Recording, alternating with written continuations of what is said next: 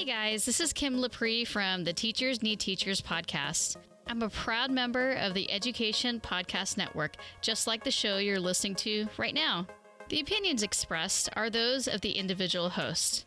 Be sure to check out all of the other amazing podcasts at edupodcastnetwork.com and get ready because the learning begins in 3, 2, 1.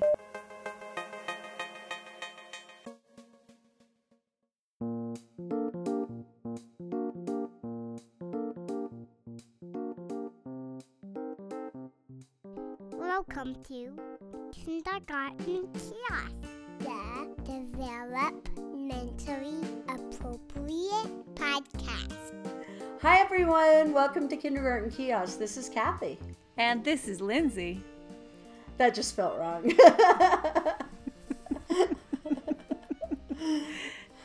Tell us what we're going to talk about today, Mom.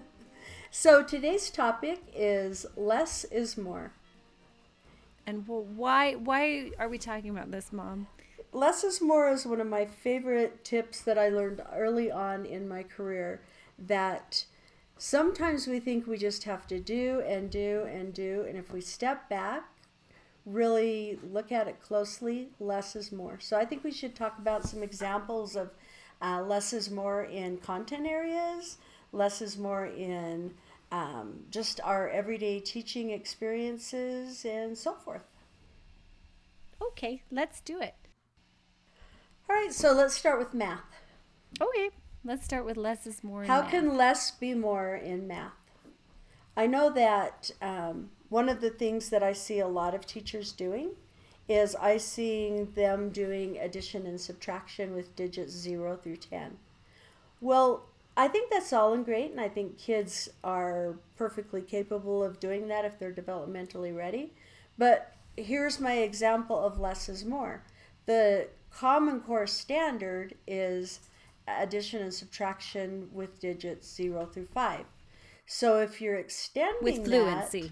With fluency. Mm-hmm. So if you're extending that and you're really working on digits 0 through 10 and you're not teaching it to mastery and you're not teaching it to fluency, then what was your point? If kids are just so doing digits 0 through 10, aren't they better off if they can fluently add and subtract digits 0 through 5? Well, the National Council for Teachers of Mathematics has always talked about that we'd be better math instructors if we taught with more depth and less breadth, because sometimes we get caught in the trap of breadth, of thinking we have to cover everything. But our kids and our teaching will actually be better off if we teach less things to depth. Like you said, if we focus on fluently adding and subtracting to 5, the kids will be better off in the long run. And our whole focus of kindergarten should be number sense.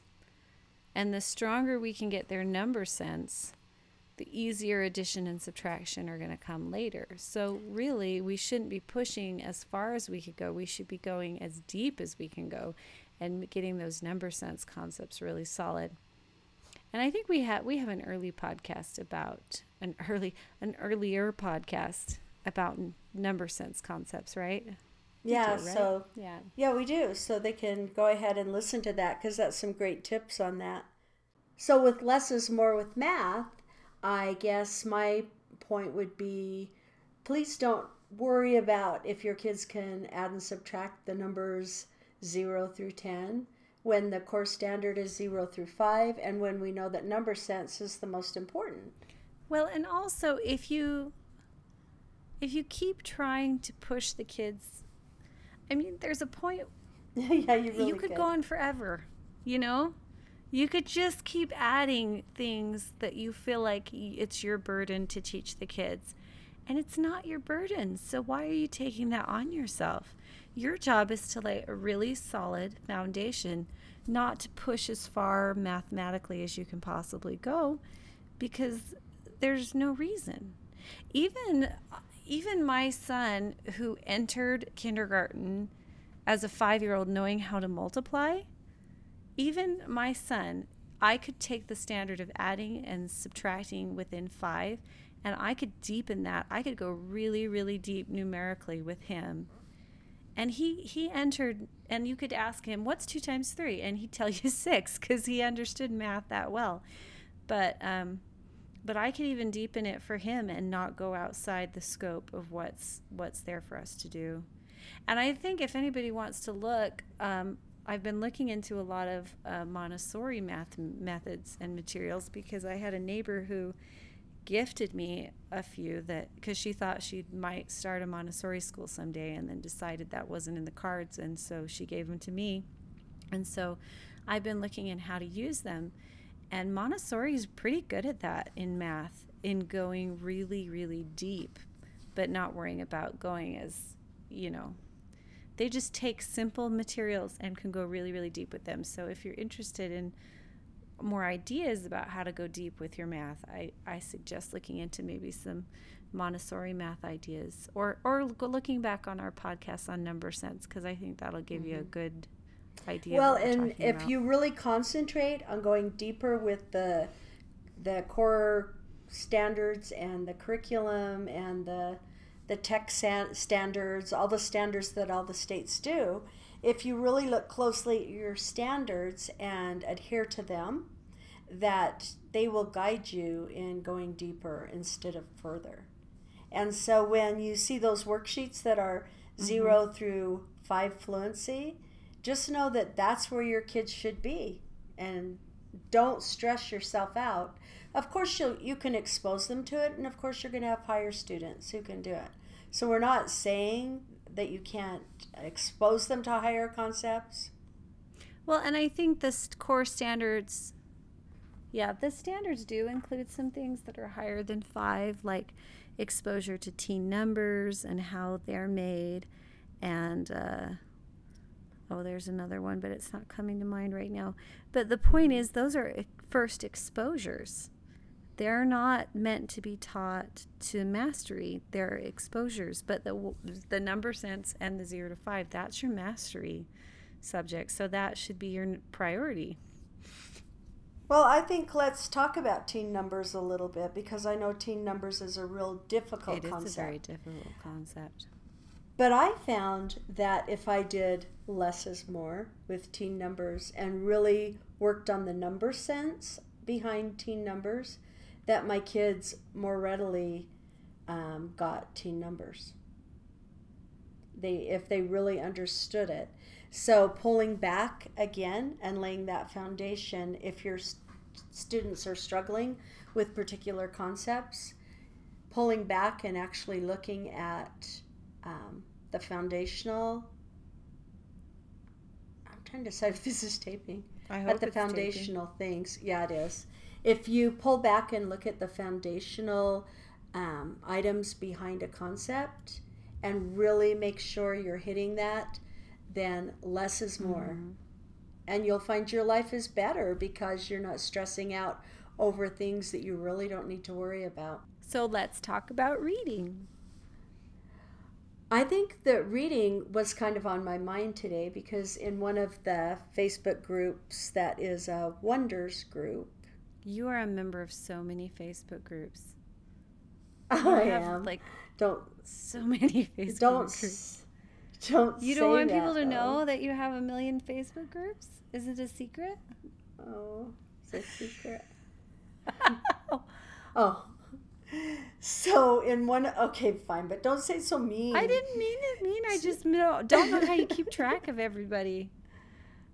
I don't. I only keep track of the ones that show up on my feed. I don't pay attention to anybody else. Okay. If Facebook didn't tell me I should look at them, then I don't look at them. So I was thinking about reading today, because on a Facebook group that I belong to that is specific to Wonders, the curriculum Wonders, there was a question by one of the members that was, when in Wonders do they teach digraphs and blends? And my answer to the person was first grade. Because that is where they teach digraphs and blends. Now, I teach diagraphs to my students because they need it for writing. And so I teach diagraphs for writing, but I don't do real formal diagraph lessons because it's first grade. And blends is definitely first grade. So that's another example of less is more. So we don't need to stress out about things that we don't need to worry about. Silent E is another great example.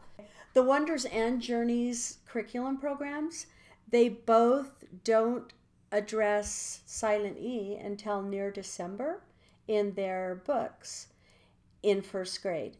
And so I know that they're included in chapters 9 and 10 in Wonders, but why are we stressing about it? If we worry about those concepts of silent E and long vowels in chapters 9 and 10, then they're not exposed again to them formally until the December units of first grade. Then I had to take a step back and think, less is more. Do I want to really muddy the waters with students who aren't developmentally ready with silent E and long vowel patterns when I should really step back and do a really, really, really good solid job with consonant, vowel, consonant words? And you know what's interesting to me about programs like Wonders and Journeys is, I mean, I would never suggest that somebody just follow a program like that blindly without taking into account the kids in your classroom and their developmental needs and their personalities and the community you're serving. I would never suggest just blindly follow a program because that's not good. But when you look at a program like Wonders, it was developed by Dr. Donald Baer and Dr. Douglas Fisher and Dr. Vicki Gibson. I mean, these... And Shanahan, or how do you say his name? Shanahan, let me see. David, the one that did Words Their Way. What's his name? Baer did Words Their Way, and Dr. Timothy Shanahan, yes. There you go. And yes. and Dr. Josefina Tinajero, which I probably ruined her name, and Dr. Doris Dahlhaus, and I mean, these people know what they're talking about. And I mean, they really, really, really know what they're talking about. And if they say, you know, and I see it's in my area, it's sight words. And you know how you and I are always saying sight words are good, but holy cow, some people go crazy with them. In my area, people are adding at least 20 more sight words to the kindergarten curriculum than what's actually in the Wonders program. And for goodness sakes, if Dr. Baer says it's okay to just do one sight word a week and end up with, how many do you end up with? 40? 40. If Dr. Baer says that 40 is a good amount of sight words for kindergarten, then why the heck have we all decided we're going to add 50 more and make ourselves teach 50 extra sight words?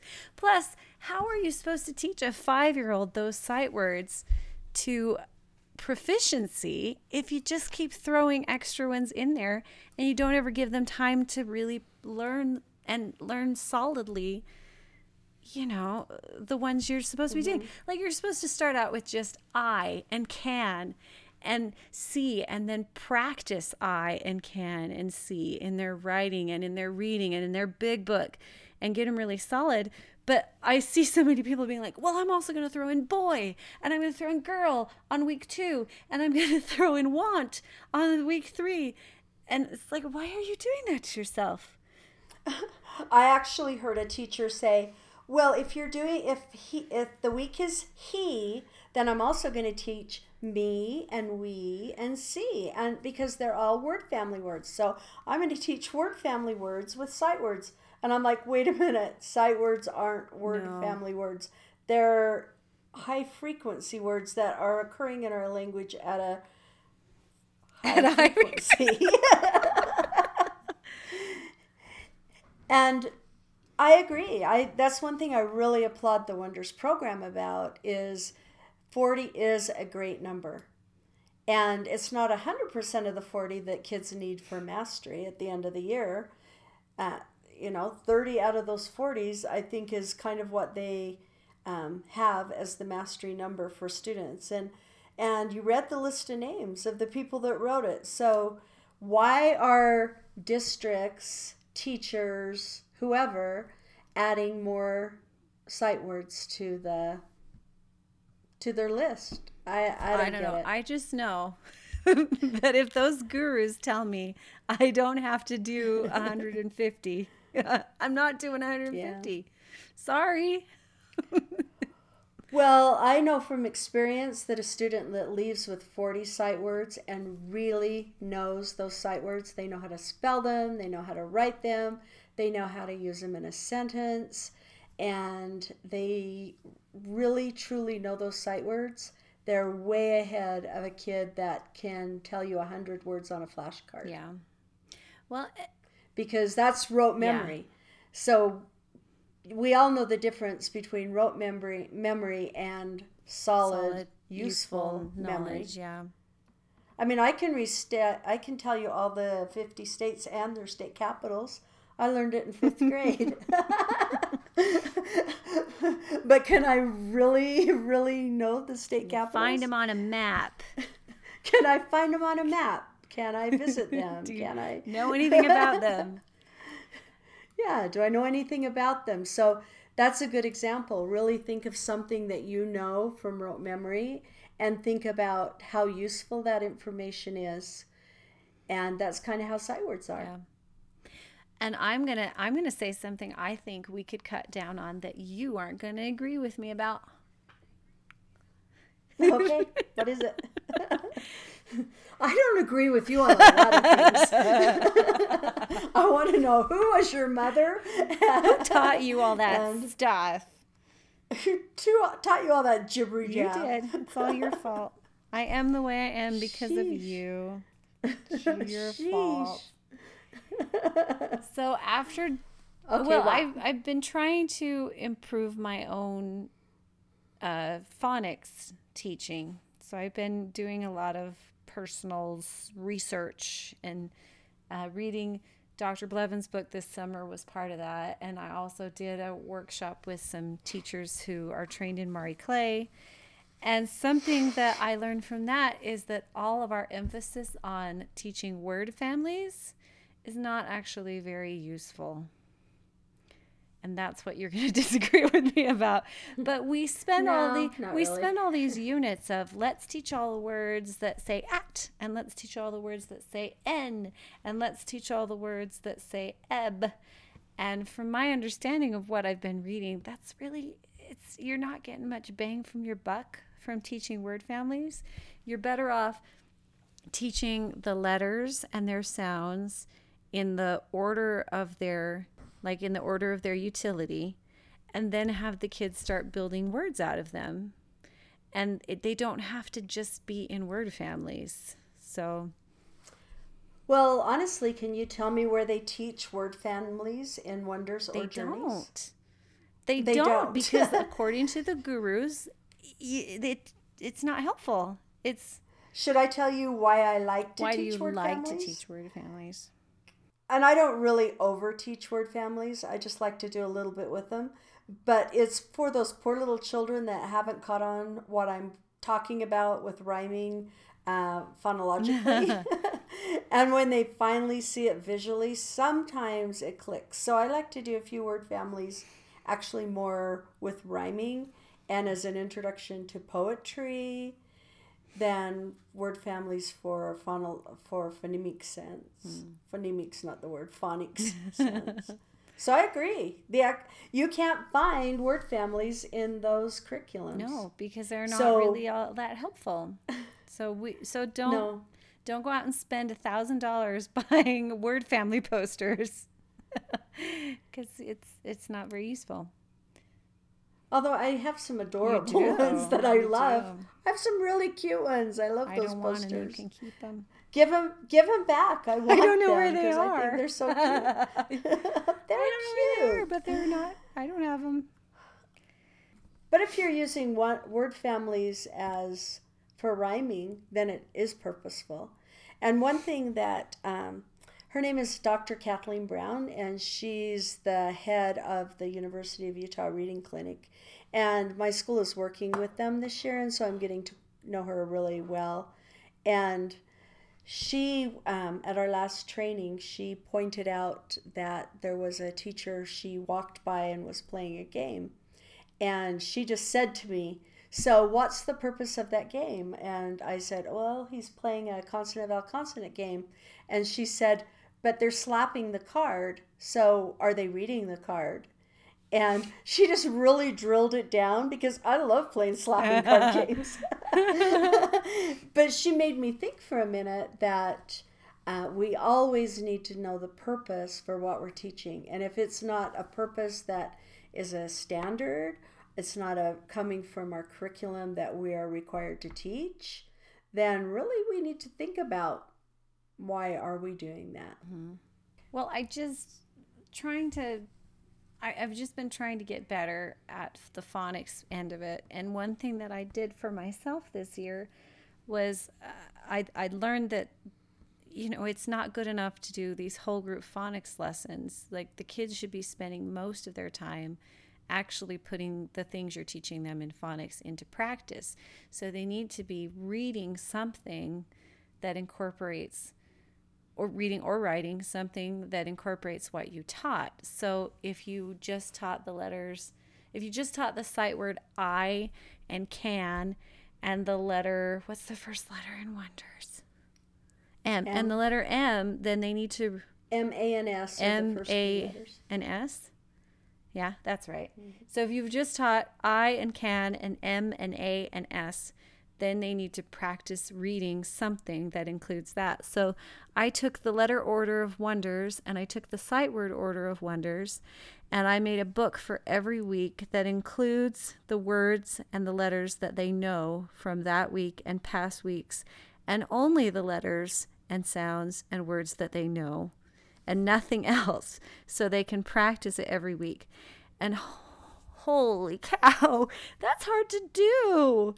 That's really hard to do. That was a giant project. Oh my gosh. I don't think anyone realizes when they see those books. It was so hard to do, because you'd be like, okay, I want to write a story that makes some sort of sense, but I can only use the letter M and the letter A and the letter S and nothing else. So a lot of the first stories involve Sam, and then the next story involves Pam, and then Pat. Pat is introduced. But I've noticed that since I've been having the kids practice every week with those, it's really made a difference in how well they are retaining all that information. And I think they're doing a lot better than years when I just gave them as many sight words as possible and tried to ask them. Instead, this time, I'm just focusing on one sight word for now, because I haven't gotten to 2 sight words a week, really. And it's helped. Wonders gets to 2. Yeah, I'll be there pretty soon. But their first few are just 1. Well, and it's what we talked about. You're doing less is more. You're only, of course, your repertoire of letters and words get bigger as your books go on.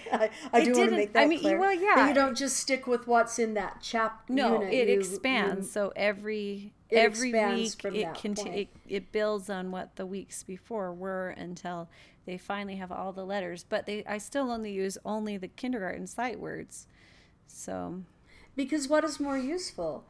Flashing 100 sight word cards, or actually teaching students how to use, read, and remember 40 sight words. But it's been helpful. But if you want those, they are now on our Teacher Pay Teacher store, and you don't have to make them. Lucky you. Because I did. And it was hard. Well, and they're great books. At my current school, they're using Journeys and Foundations, and I'm not making one for you. It's too hard. If you want a Journeys one, you're on your own. I was going to say, will you make me one? Maybe next summer. But anyway, I've been using your Wonders ones with my kindergarten intervention groups, and it's the Wonders word order is close enough to the Foundations word order and the Journeys word order and letter order that they work nicely. So they're working for me also. So if you're not a Wonders user, you will like them just because they're really good, solid books that have a purposeful order to them. And some of them are kind of stupid, and maybe I'll adjust them down the road. The one this week was kind of stupid. Your proofreader was your 5-year-old kindergartner. I know. They got better once I had my 5-year-old kindergartner. To you, there was your little 5-year-old kindergartner proofreading your books. So, hey, she liked them. So they're for kids, right? Yeah. So I think they're great. Another thing that it reminds me of is talking less. Because of my new position that I'm out and into more classrooms and actually watching people teach, I've really noticed that a lot of people talk too much. Now, I'm possibly guilty of it. I didn't watch myself. But I noticed during a guided reading lesson that I was watching that the teacher just kept talking and talking and talking and talking. And so the kids she was doing all the work. She was doing a picture walk and she did all the talking and she had them find sight words and she did all the pointing and she did all the, I don't know. And so I think that's another thing is teachers need to talk less and help less. Like teachers are too apt to jump in if a student's having a problem with something. I jump in too fast. You just want to jump in. It's our natural reaction. We're teachers and women are moms and boys are dads. It's our nature. And men are dads and well, not necessarily always that, but and some are none of those things. We're human beings and we all want to help We're people. empathetic human beings. There we go. And so when you see your students doing something, stop and think. Less is more. Can my kids figure it out on their own? And that's another thing that I like to have specialists. We've talked about that in centers. I like to have a specialist for like the computers or the iPad center or the painting center, and I show one kid what to do to fix the problem or where to find a supply and have the students take responsibility. It's their classroom and they can help more. And I don't need to jump in and fix every little problem. I know on the playground that I think that's a really big thing. I know I probably drive some people nuts, but when I see kids arguing and if it's not an escalated bullying behavior, if they're just natural kid arguing or fighting, I'm not going to jump in because they need to learn how to solve their own problems. But some people are right over there solving the problems for them.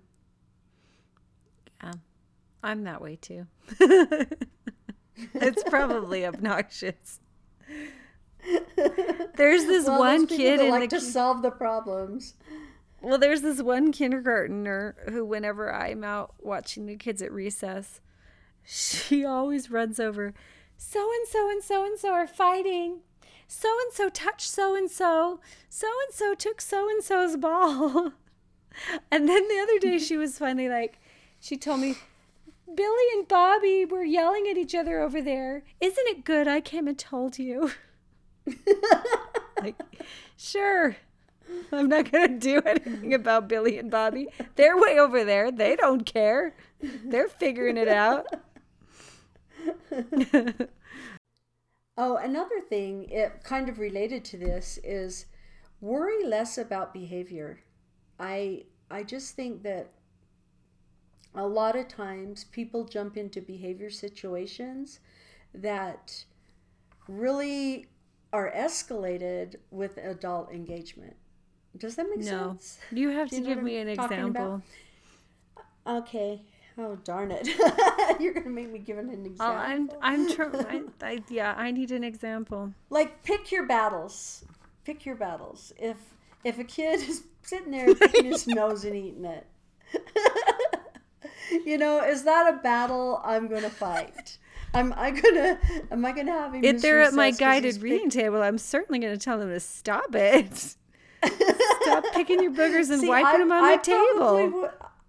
I won't, because I'm picking my battles. I'm saving my energy for things that matter. Maybe they're hungry. Gross. Maybe they like the taste of boogers. Gross. Ew.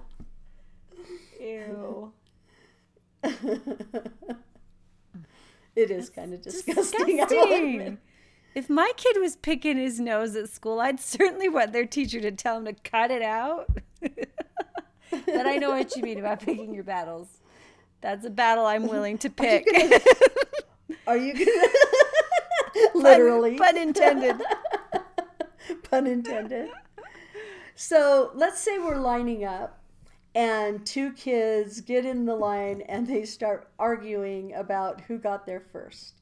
Now, I'm sorry, I'm not going to go over and intervene. I'm certainly going to get close to them in proximity. I'm going to make sure, no one's going to shove the other kid, but I'm going to let them talk through it. And that's a battle I'm not going to pick either. Why were you laughing? I was laughing because I'm still laughing at myself for saying pick your battles. I'm so funny. Because you're so funny. Let me think. That one's not a good example. Don't use the line The one. line and up one? No, I thought that was fine. What's another good example? Because I have a million examples. Another example is kids being noisy at centers. I'm not going to pick that battle either, because I can tell you all the purposes and reasons that a noisy classroom, the students are actually learning more through vocabulary and oral language, and Vygotsky will back me up, so I'm not going to pick that battle. So less is more. Use your energy on things that really matter, that you can change and you can take care of. Now, assessing. Because we have a lot of assessments required, less is more. I found ESGI. Yay, ESGI. I used to have stacks and stacks and stacks of paper that I would need, and I'd spend hours and hours making a great spreadsheet and making all that data reports that I needed and wanted. And with ESGI, I have saved myself all those hours. They say it's 400, and I think it's probably even more than that. And so if you haven't tried ESGI, it's esgisoftware.com, and use the code KIOSK to save yourself $40 on your first year's purchase. KIOSK. Yes. We should make a cheer. KIOSK. Go get yourself some ESGI today with code KIOSK. Wait. KIOSK. Go. That's your code to save yourself 400 hours today. So because it's less is more, and I'm not going to expend any energy on that and pick my battle, I'm not even going to comment that cheer was awesome. It was really good. I feel like you're being sarcastic about my cheer. I kind of was, but it's all right. So how about planning? I don't know. Your lessons? You're the guru at planning. I'm winging it half the time. Don't tell anybody. Don't tell my administrator that I'm winging it half the time. Oh, I've seen your lesson plans. I was going to say you do more is less with lesson plans. No, I thought I'd do less. Less is less. You still hand write your lesson plans. I like to hand write my lesson plans. It's therapeutic to write them down. I don't know why. Yeah, so I think I'm a Luddite. I think this is going to be more what's the word this is going to be more personal choice and your own personality, but I'll give you my less is more when it comes to planning. My schedule is the same. Every Monday looks like every Monday. And every Tuesday, can you hear my clock? It's Christmas. Of course, I still have my tree up. And what's the date? January something. Yeah. I still have my tree up. I had 3 trees and we took 2 down, but we still have 1 up. Good for you for taking 2 trees down. That must have been hard. And we still have our outside decorations up because they're deer in white and they look so pretty. And it's wintry. And yeah, I still have a lot. I always feel bad when all the Christmas lights outside go down because January is so dark without them. So I appreciate you still have lights outside. So I still have my tree up. Anyway. So anyway, one thing that I found was my Monday's always like my Monday and my Tuesday's always like my Tuesday. And so what I did was I made a really nice template on Excel that I really spent a lot of time on and put all of my curriculum into where I was going to teach it. And then I found that I didn't have to really write lesson plans because I had that. And then I had a place in my room where I put my math and I put my center material. And so I just always kept that organized and all the stuff out. And so I didn't ever write lesson plans for lots of years after I figured that out. That really all I need is a really, really good, solid schedule template. And if I have that, that's all I need. And that saved me a lot of time and I like it. I don't need to handwrite that to be therapeutic. It's more therapeutic to me to not do it. But I know lots of people love to handwrite it. If I put everything in the computer and then could just reuse the same template over and over, it would save me time. I don't know why it's therapeutic for me to actually write it down because a lot of times I accidentally leave my book at home and then that's a problem. But it's therapeutic for some reason, so I do it that way.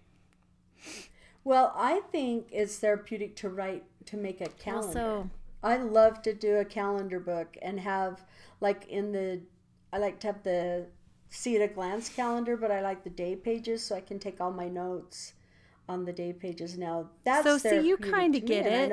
You kind of get it. Yeah, well, and I know other people would always only do an electronic calendar. So like I said, it's your own personal choice, but think about it. If it's something that would work for you, then go the less is more I just method. remember getting a calendar at the beginning of 6th grade when they were trying to teach us how to be good little 6th graders and go to all our classes and keep track of it.